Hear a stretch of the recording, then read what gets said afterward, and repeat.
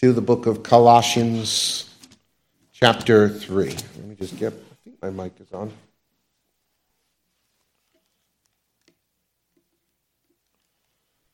Maybe not.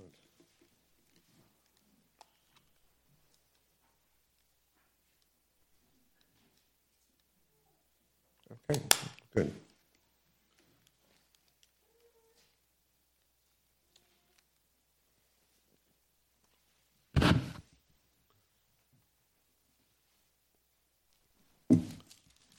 Colossians chapter 3, beginning in verse 21. Verse 21.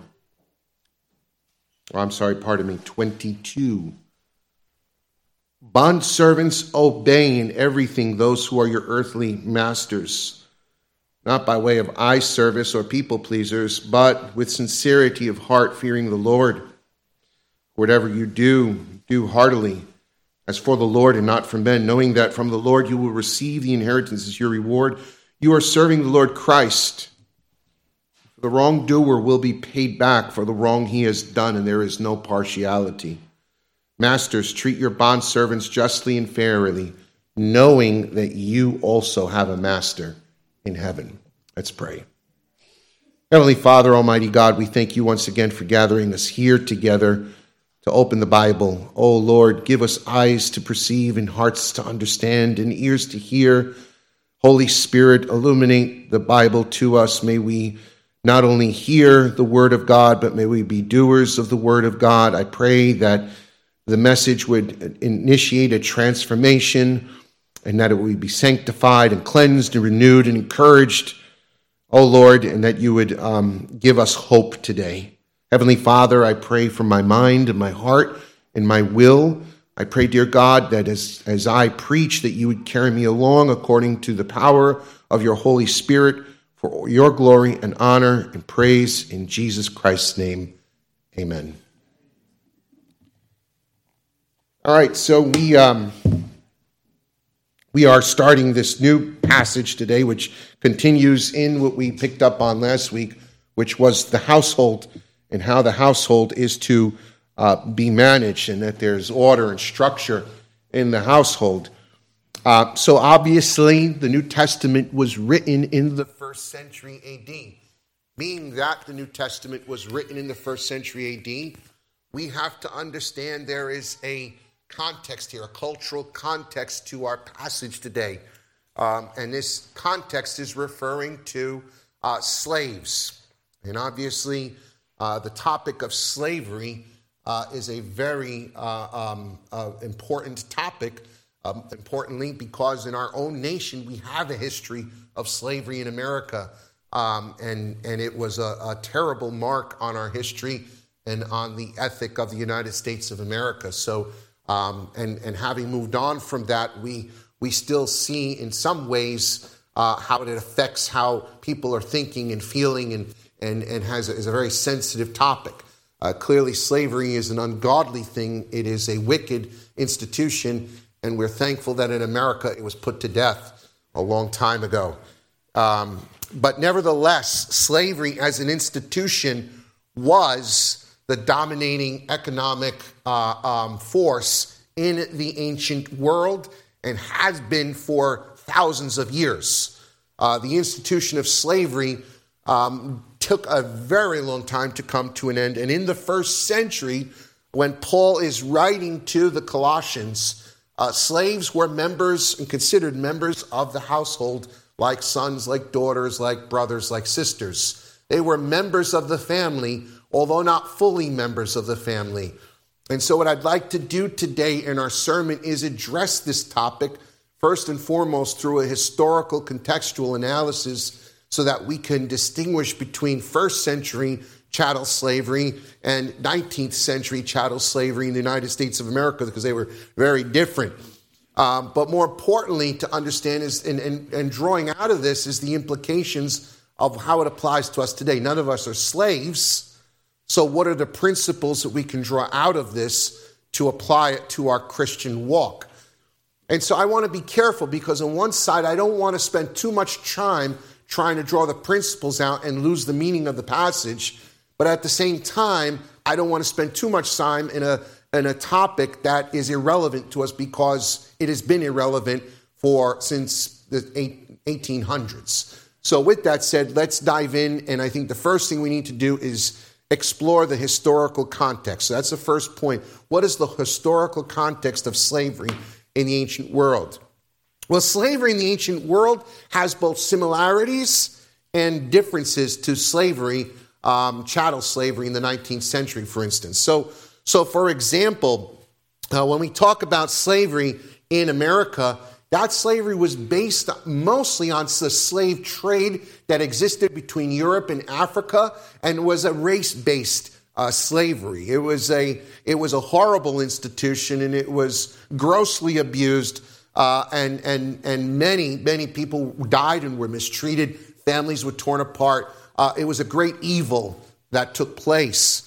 In the ancient world, it was quite different. Slavery was the result of ancient conquest, of military conquest. So when we talk about the Roman Empire conquered the world, so to speak, in its time. But every time the Roman military advanced and conquered a region, by virtue of that conquest, everybody became slaves of the Roman Empire. Now, within the Roman Empire, slavery was not simply something that was designated to say, okay, go work in the fields and, farm, and that's a slave's job. That was not the consideration within ancient Rome. Rather, it didn't matter if you were a physician. It didn't matter if you were a professor. It didn't matter how high of a status or education you had. You were either slave or free. And so in ancient Rome, about close to 50% of the population were considered enslaved. And among enslaved people, you had people who did work in the field, but you had physicians. You did have those who were teachers. You had those who were, had higher aspects or educational aspects and rendered their services to their masters in those respects. And within a family, you would have slaves, especially among the wealthy and those who were free. That was the system. It's the way it worked. And I think as we go through this, we have to understand that the New Testament wasn't written to overthrow the system, but rather address how Christians operated within the system. Another thing that we need to understand is very different, that at the time of Paul's writing, slaves were able to marry, to have children, to earn money, to buy, sell, and trade, and eventually they were enabled to earn enough money to actually purchase their freedom, and in some cases, they would purchase their freedom and become more prosperous than even their masters. And so we see there is a major distinction because slavery was not characterized this way in America. And so clearly there is a difference. But there is one thing in common that the institution had, whether it's in the ancient world or it was in the 19th century America, is that it's dehumanizing. It's a perversion of the image of God. God never intended human beings to own other human beings as property. We are not property of another human being. Every human being is created in the image and dignity of God, and to enslave any human being is to reduce the value of the life of that person and treat them as a thing. And that dishonors God, and it dishonors the creation mandate of who human beings are. And so one asks the question, is reading this text, what is Paul referring to? If he's telling slaves to obey their masters, isn't he just helping the system move along? Shouldn't he speak out, and shouldn't he condemn the system? Shouldn't he say instead, slaves, rebel against your masters, masters, let your slaves free? I mean, these are questions, these are genuine questions that people have asked and will ask. But we have to remember something. Paul wasn't called to be a social revolutionary. He wasn't called to change the Roman Empire or change the systems and institutions of society. Paul was called to be an apostle of the Lord Jesus Christ. And not only was he called to be apostle of the Lord Jesus Christ, but his goal and mission was to bring all mankind to salvation, to know Jesus Christ, to be saved of their sins, and to have eternal life. In the grand scheme of things, Paul was preaching the kingdom of God versus the kingdom of the world. So that in Christ, as Galatians 3:28, Paul says that in Christ there is neither Jew nor Greek, there's neither slave nor free, there's neither male or female, for we are all one in Christ. And so those who hear the gospel who are slaves can say, I am one with Christ. And those who are masters in the ancient world can say, I am one in Christ. It matters not your condition in the worldly aspect, but our condition before God. Wayne Grudem comments this: the Bible does not approve or command slavery any more than it approves or commands persecution of Christians. Now follow his reasoning. When the author of Hebrews commends his readers by saying, you joyfully accept the plundering of your property since you knew that you yourselves had a better possession of an abiding one in Hebrews 10:34, that does not mean that the Bible supports or prescribes the plundering of Christians' property, or that it commands theft. It only means that if Christians have their property taken through persecution, they should still rejoice because their heavenly treasure cannot be stolen. Similarly, when the Bible tells slaves to be submissive to their masters, it does not mean that the Bible supports or commands slavery, but only it tells people who are slaves how they should respond in that situation. And so I think it's important to understand that principle. Just because the scripture is telling us how to respond in a situation doesn't mean the scripture condones something. But secondly, there is enough in the Bible and there is enough in Paul's writings that lay the groundwork and basis to say or to condemn that slavery is unethical or unbiblical. As Christians develop in their worldview, and eventually slavery would be thrown out and give way to a feudal system in Europe, which, by the way, wasn't much better. The peasant was just the medieval slave.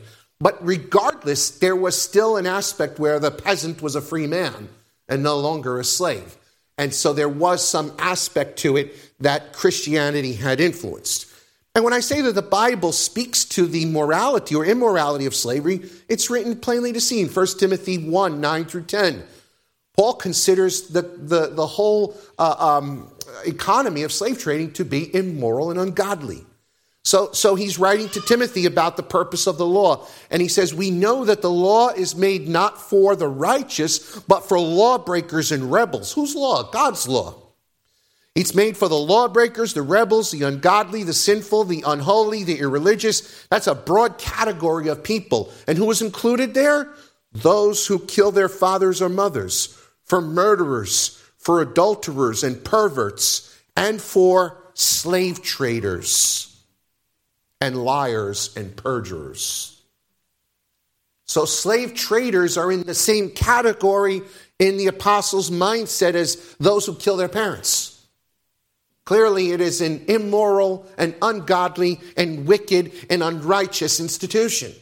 I think it's indicated there. In the case of Philemon was a friend of Paul's who supported Paul's ministry, and he had a slave who ran away, Onesimus. And Onesimus tied himself to Paul. And so how does Paul write to Philemon and how to deal with the situation? He says in Philemon 15 through 17, he says, for this perhaps is why he was parted from you for a while, that you may have him back forever, no longer as a slave, but more than a slave, as a beloved brother. Especially to me, how much more to you, both in the flesh and in the Lord? So if you consider me your partner, receive him as you would receive me. Paul's telling Philemon, take back Onesimus and free him. He's your brother in Christ. Treat him as you would treat me. In 1 Corinthians 7, 21 through 23, Paul addresses the issue in a way where he demonstrates that the kingdom of God is more than social status here on earth. And although he does say that manumission is something to acquire if you can, not to be bogged down in life about your status. He says in 1 Corinthians 7:21, were you a slave when you were called? Don't be concerned about it. If you can gain your freedom, avail yourself of the opportunity. For he was called to the Lord as a slave, listen to this, is a free man of the Lord. Likewise, he who was free when called is a slave of Christ. You are bought with a price. Do not become slaves of men. That is so powerful, what Paul is saying there. In other words, what he's saying, when you merely see life from the perspective of the horizontal and how you fit in your dealings with people, you're a slave of men. You're a slave of the thoughts and philosophies of this world. Even if you are a slave in the ancient world, he's saying you are utterly free if you are the Lord's. Our identity, again, I talked about this several times through Colossians, is not bound up what the world says you are. Our identity is bound up in who we are in Christ.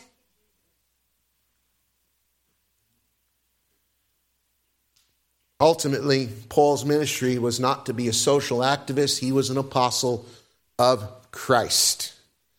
And as such, he preached the gospel. The gospel is the power of salvation unto men. And so we understand that the gospel has power to change men's hearts. And eventually, when it changes men's hearts, it changes institutions. We live in an ungodly world. We live in a world where wicked people with wicked ideas run wicked institutions. You cannot change that because you cannot change men's hearts. You go for the heart. You minister to the heart of man. When people have different hearts and they love God and they have a different value system, you will see systems change. You will see institutions change. But as long as men have hard hearts and they hate God, you will have evil in society. You cannot change that. You could try as hard as you will to change laws and to make people moral, but you cannot legislate morality. It's something God has to do upon men's hearts. Well, the overarching concept here clearly brings us to the historical context. We see how slavery existed in the ancient world, but now we come to the next point of our sermon is, okay, well, what does this mean for us? Well, in order to see what it means for us, we need to understand what it meant for the original audience. I can't simply say, well, this is what it means to us. No, there's an original meaning, and then from that we draw a secondary meaning. The original audience, they actually were slaves. And so how does the apostle deal? How does the Holy Spirit inspire the apostle to deal with those who are in those situations? Now, you could imagine for many slaves, this is not an easy situation. I said, the dehumanizing aspect of it, the crushing weight of feeling this hopelessness, and yet at the same time, the Word of God says, here's how you're to respond. And so we look to the passage, and it says this: bondservants, obey in everything those who are your earthly masters. And so the first thing that's called to is obedience.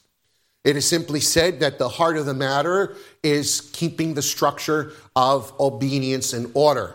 He's not telling them to rebel. He's not telling them to disrupt everything, but to be submissive, to be obedient. And this is a theme we see throughout Scripture. And the ultimate example of that is Christ himself, who was totally submissive and obedient to the Father.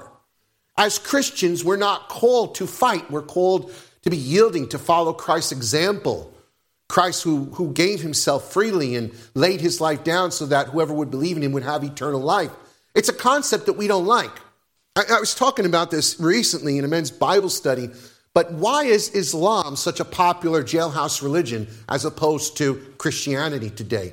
A majority of young men who go to prison convert to Islam today. It used to be Christianity. Well, the reason why is Islam is a religion about fighting. It's about war. It's about violence. It's about taking back what belongs to you. On the other hand, Christianity is about yielding and being passive and trusting in God in the worst of circumstances. Well, of course, the doctrine of Islam is going to be more appealing because people are angry and they want to claim something back. It encourages and justifies violence. Christianity does nothing of the kind. It's hard. It's hard to be a Christian, isn't it? It's hard when you see injustice and unfairness and part of you wants to fight, and yet we're told to trust in God and don't fight. Just rest in his grace. That's not easy sometimes. On a personal level, on a broader level, we like to fight. We want to fight for our rights. And balancing that is not easy all the time. There's three aspects here. Paul says to be obedient, to be sincere, and to do everything unto the Lord. That is what is the biggest thing here. You see, the overarching point that undergirds all of this is Paul wants those who are slaves to see that their ultimate master is the Lord Jesus Christ. And so therefore obedience can be easier if you understand that it's ultimately to Christ. The following orders and doing what you're told is easier if you know you're doing it for the Lord Jesus Christ. Notice what he says here. He says, obey them who are your earthly masters, not by way of eye service as people pleasers, with sincerity of heart, fearing the Lord. Work which you do heartily as for the Lord, not for men. Notice in 24b, you are serving the Lord Christ. 3 times, Paul emphasizes the importance of recognizing it is the Lord who you are serving. And while it may seem like I'm just serving man, Paul's saying, no, you're serving God. Everything you're doing to God. And I think that the implication and application for us is very easy to understand, because even in our earthly jobs, it is very difficult sometimes to do what's right. Many of us, well, all of us work. I think most of us work here. And some of us like our jobs a lot, and some of us do not like our jobs much. And for those of you who do not like your jobs, or they're not pleasant jobs, or you have unpleasant supervisors, you may not have the ability to get another job, and you're, I guess, what you can call stuck. And when you're stuck in a job where you don't like it, there may be times where you're asked to do things you don't want to do, where you feel that you're treated unfairly, where you feel like, I don't deserve this, I deserve better. And maybe you have a union rep who could represent you, maybe you don't. But the principle applies. Whatever you do it unto Jesus.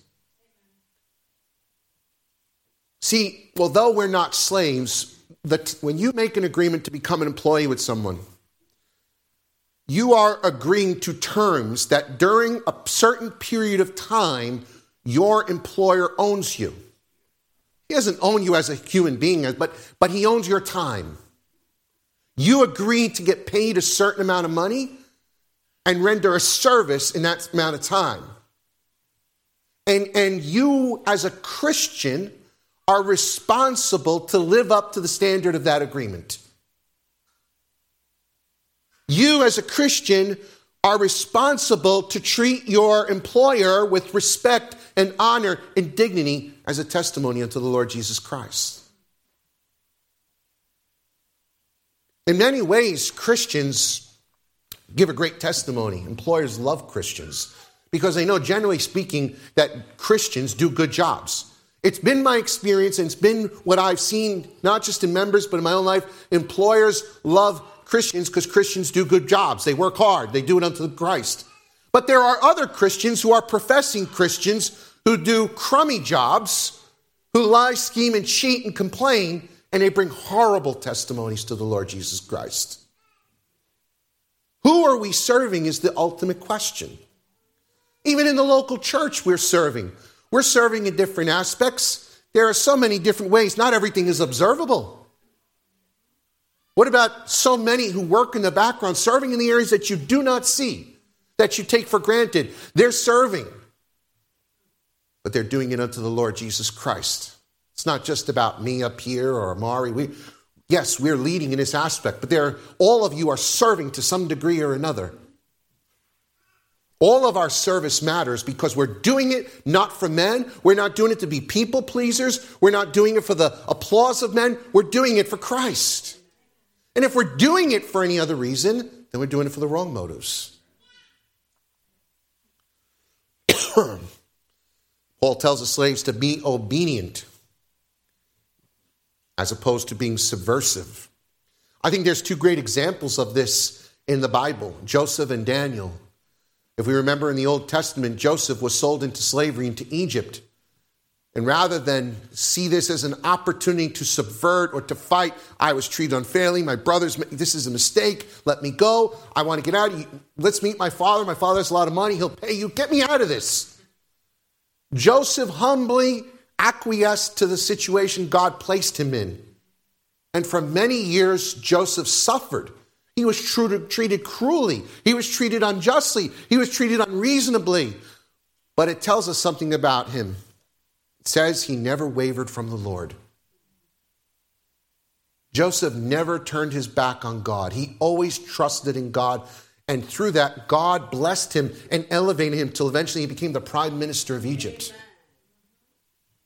And God honored him. He saved his brothers. He saved his father. He saved all of Israel. If he had fought and bucked and was subversive, there would have been no salvation. Wasn't it Daniel who was taken as a slave, ripped from his mother and father and his brothers and sisters, stripped of all his dignity, and then taught in the ways of Babylon, stripped of his identity as a Jew, having to embrace a pagan religion and identity, changing his name, everything. How degrading could you get? And yet he never stopped to honor God. He never once flinched. In fact, Joseph and Daniel are two of the only characters in the Bible that you really can't say anything bad about. There's no record of sin on either one of them. Daniel upheld his dignity, his honor, his faith in God when he was thrown in the fiery pit. When he was thrown in the lion's den. God honored him. God protected him. Oh, that we would have such faith. That we would have such faith. No wonder why Paul could say in 1 Timothy 6:1, let all those who are under a yoke as slaves, and it is a yoke, let them regard their own masters as worthy of all honor, so that the name of God and teaching may not be reviled. My brothers and sisters, we should be good employees. We should work and honor our employers and do what's right and follow instructions and not seek to do things our way or to do things differently because the name of God is at stake. What a disgrace it is when Christians behave in a horrible manner, uncooperative in their workplace, and bring disgrace and shame upon the name of Christ. Secondly, he says, do things with sincerity. Doing it from the heart, not just to please people, but realizing we're serving God. And this is interesting because I think this is true of many of us. We only do things right when people are watching. Right? It's like when you're a kid and Mom, I'll clean my room. Yeah, I'm cleaning it. And you're sitting there and you're doing your own thing. And as soon as Mom peeps in, yeah, I'm cleaning, I'm moving. We do things to be seen by people, but we don't realize it's God who sees everything. I'm so thankful for this. God sees all. He sees it all. I am so thankful for that. I'm thankful that he sees me, he knows who I am, and I'm thankful that he sees each and every one of us. There's nothing hidden from his sight. He's the one whom we must please. He's the one in whom we must serve. If we forget that, we forget everything. So maybe you take a 2-hour lunch break at work. Maybe you extend it to 3 hours. Well, the boss doesn't know. He's not around right now. He doesn't see what I'm doing. God sees it. If you're taking a 3-hour lunch break when you were given a 1 hour, you're stealing from your boss. Well, I took a bunch of supplies from the warehouse, or nobody knows, they're not using it. Or I work in a restaurant. Let me take some of the food home. Nobody's going to see what I'm doing. God sees it. God sees it. And that's what matters, isn't it? Isn't it? At the end of the day, nobody gets away with anything. And I'm thankful for that. None of us will get away with anything. God will hold us all accountable one day. And so the question comes then, doing things sincerely. The word there, where Paul says, do things not by way of eye service or people pleasers, but with sincerity of heart. That phrase there, sincerity of heart, is translated from the Greek to mean single-hearted purpose. It literally means that whatever you do with a single focus that I'm going to do this and I'm going to do it well, and I'm not looking to the left, I'm not looking to the right, I'm doing it as unto the Lord. It's sincerity, and it's a sense of knowing I'm called by God to my vocation, to do what I do, and I want to do it honorably and excellently. This is true Christian character. The true Christian does their very best when no one's looking. The insincere Christian does their best only when they're being observed. God knows our hearts. Next thing, we're told that in this service we're to do so, and the motivating factors here are three. Fearing the Lord. What does it mean to fear the Lord?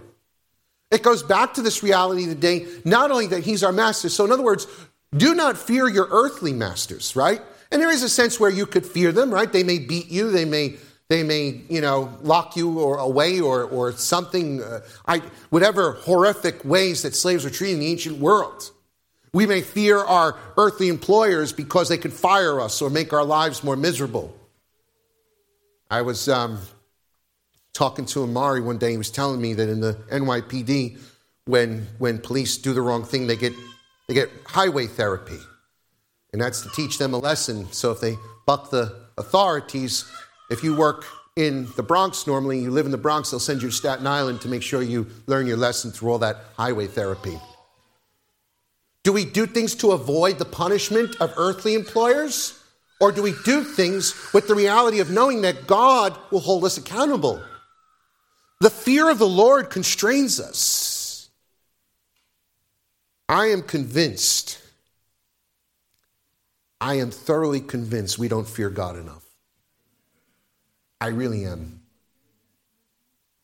Why don't we fear God enough? Well, it tells us in Ecclesiastes 8 why. Because a judgment isn't executed immediately. We think that because God doesn't burst out like he did against Ananias and Sapphira, because God doesn't burst out like he did in the Old Testament with Nadab and Abihu, that somehow it's okay. We somehow think that because God's not striking people dead left and right, God's all right. He's cool with what I'm doing. And I think we have to understand the reality that if God doesn't burst out against us, it's only building up discipline down the line.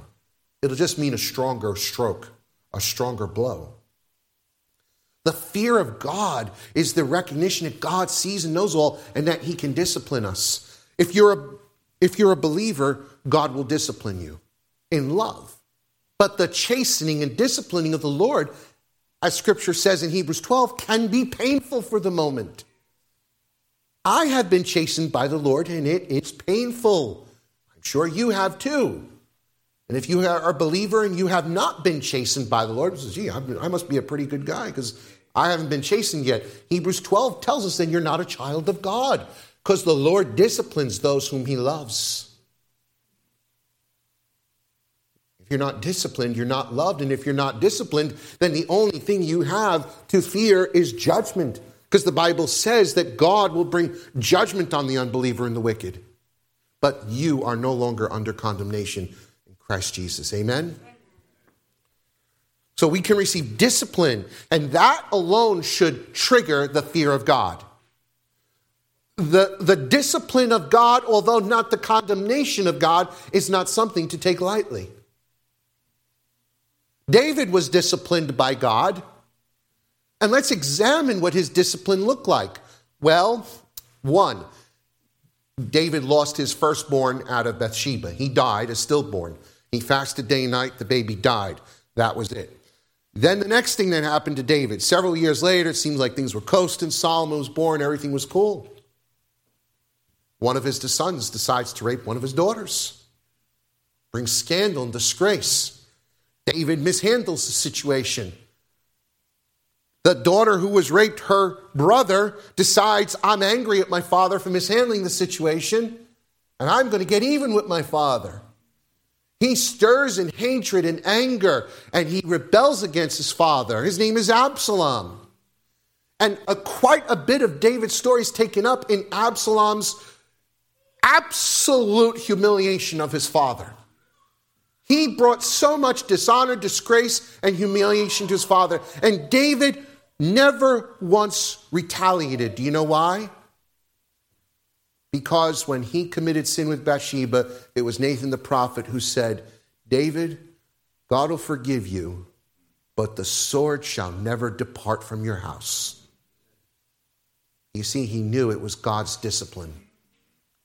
And he took it. He took it because he knew that he was still a child of God and he loved God, but he also knew he had this coming. And it was painful. Ultimately, he watched Absalom die, slaughtered by Joab. And it tormented him. What a horror story.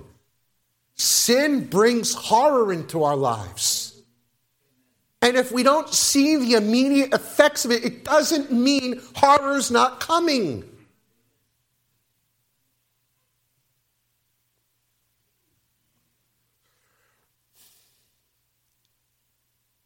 The fear of God should constrain us. And finally, everything we do is to the Lord heartily. That means we do it our best, we do things excellently, and we know that ultimately we're serving the Lord Jesus Christ, looking to the reward. A slave in the ancient world had no inheritance. When a slave died, he died with nothing. If the master of the household died, the slave got nothing. The slave had no hope of a future. And so the promise of an eternal inheritance in Christ Jesus to the slaves of the first century, the promise of an eternal inheritance to the slaves of the 19th century is what kept people going through the day. You know, you read a lot of the old hymns from the 19th century, the slave hymns, and do you know that all of them were about heaven? Almost all of them were about heaven. The stormy banks of Jordan, when we all get to heaven, what a day of rejoicing it'll be when we all see Jesus. These are all the slave hymns. It was the hope, it was the only hope that people in such a condition could grab onto.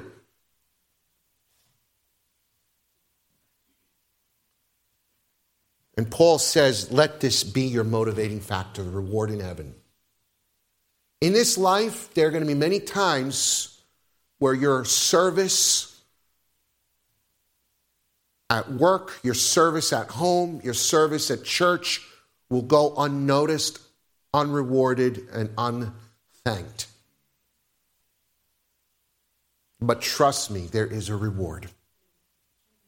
And the rewarder is not on this earth. Sometimes we will never see the reward in this life. I can tell you that. Didn't it tell us in Hebrews 11 that Abraham, right? God promised him the promised land. He promised him Canaan. He promised him all this. But Abraham never saw it. He never actually experienced the fullness of that promise.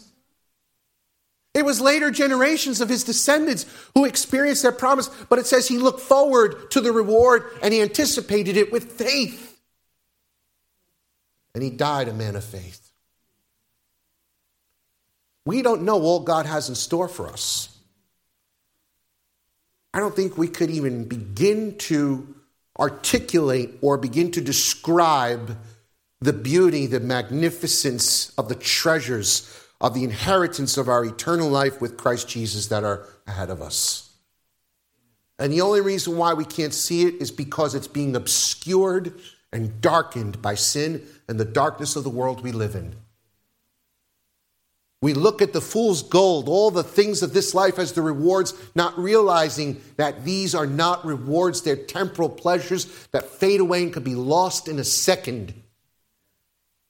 But the reward that God gives you, nobody could take.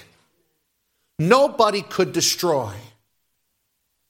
Why do we labor for the rewards of this life, for the accolades of men, for the pleasures of this world when we have something so much better? Do you know why? Because we don't believe it. It's a matter of faith. If you truly believe that it's true, that this is what God has in store for you, it will radically transform the way you act. But if your faith is weak, if it's diminished, you're like, whatever, I don't really believe it. You may not say you don't believe it, but it'll be evident in our attitude. It'll be evident in our life. So what are the practical implications we draw this? A few. Number one, whatever vocation God calls you to, I want you to realize it is an honorable call. Vocation, the word vocation literally means calling. And that means whatever you are doing in life, whatever profession, whatever job, however honorable or dishonorable may be in the eyes of men, it is honorable and holy in the eyes of God. The sacred office is not merely the pastor, but every one of us has a sacred calling. It doesn't matter if you are a lawyer on Fifth Avenue, you're a housewife, whatever your calling is honorable and holy. And therefore, whatever call you have, do it to the glory of God. Do your very best. Do it with excellence. Do it unto God. And realize that you are to do what's right even when nobody is looking. It's called integrity, it's called honor, and it's called the fear of God. Secondly, we have to see that in whatever we are called to do, we should do so with a sense of excellence. We should seek to be the best at whatever we do. Joseph wasn't content to just be a mediocre slave in the household of Potiphar. He strove to be the best to the point that he was called to be the chief steward of the house of Potiphar. And I don't think it was that he wanted the ambition to be number one. It's that he did what was excellent in the eyes of God.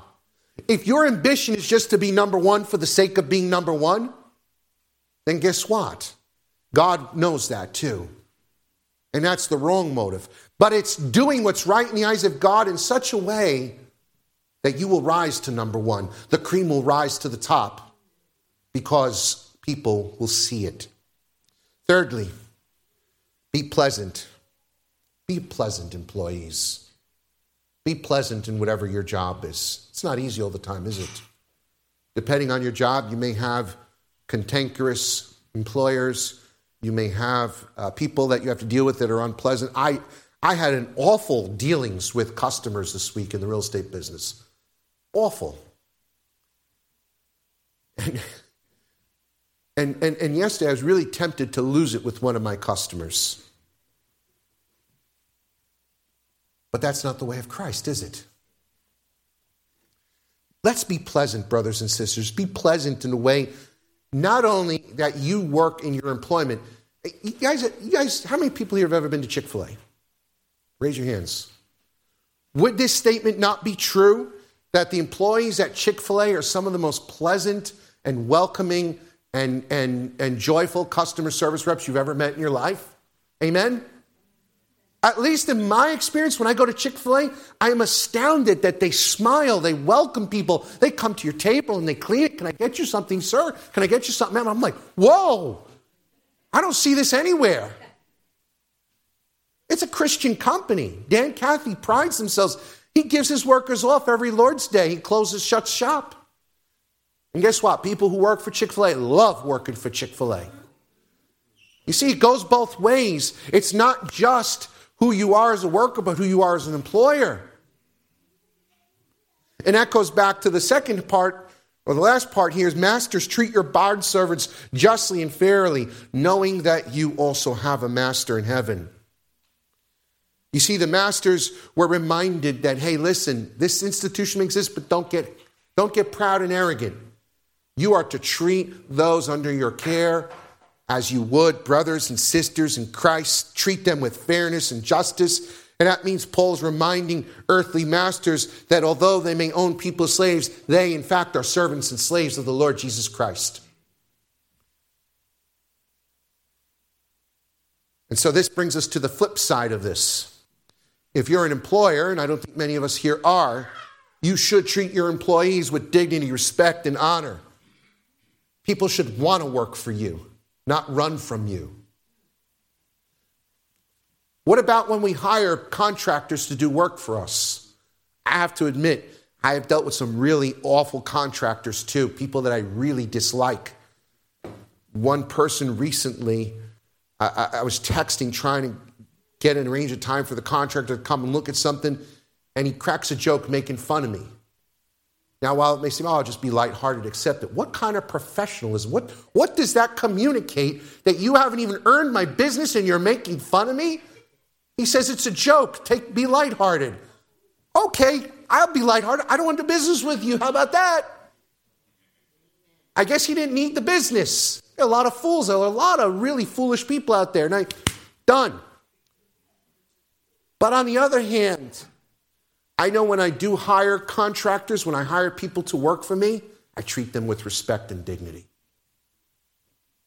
I don't try to chew them down to the cheapest price possible and squeeze every bit of labor out of them. I don't try to treat them like they're below me and talk to them in an undignified way. In fact, when I have contractors work at my house or do something, I feed them lunch. I'll go out of my way, make a pot of coffee. I try to make them want to.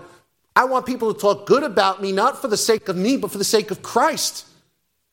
I don't want people to say, "Oh, I work for that guy Bob. What a jerk. Don't ever work for him." I had one guy do that to me years ago, and it was a total lie. It was the most awful thing. But in the end, I was upset because I don't want to bring and tarnish the reputation of Christ.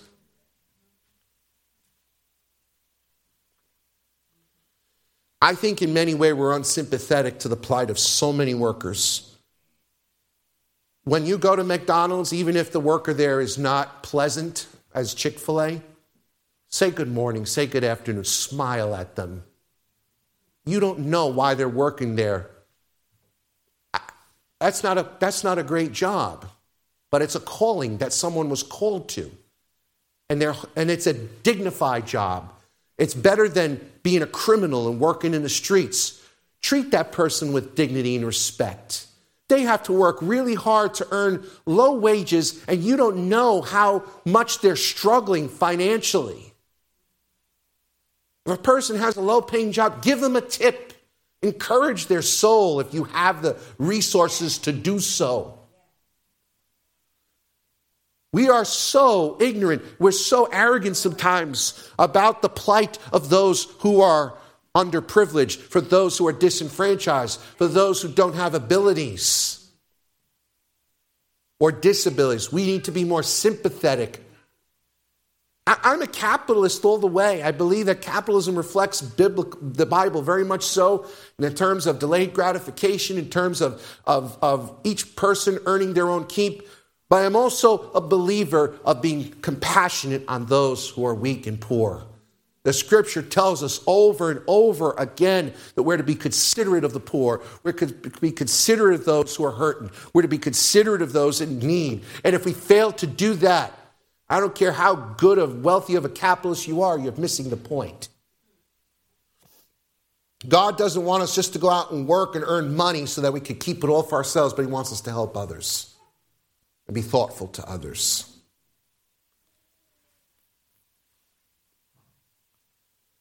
Well, let me conclude with this. A lot to say here. It's drawing out the applications from a very obscure text that's irrelevant.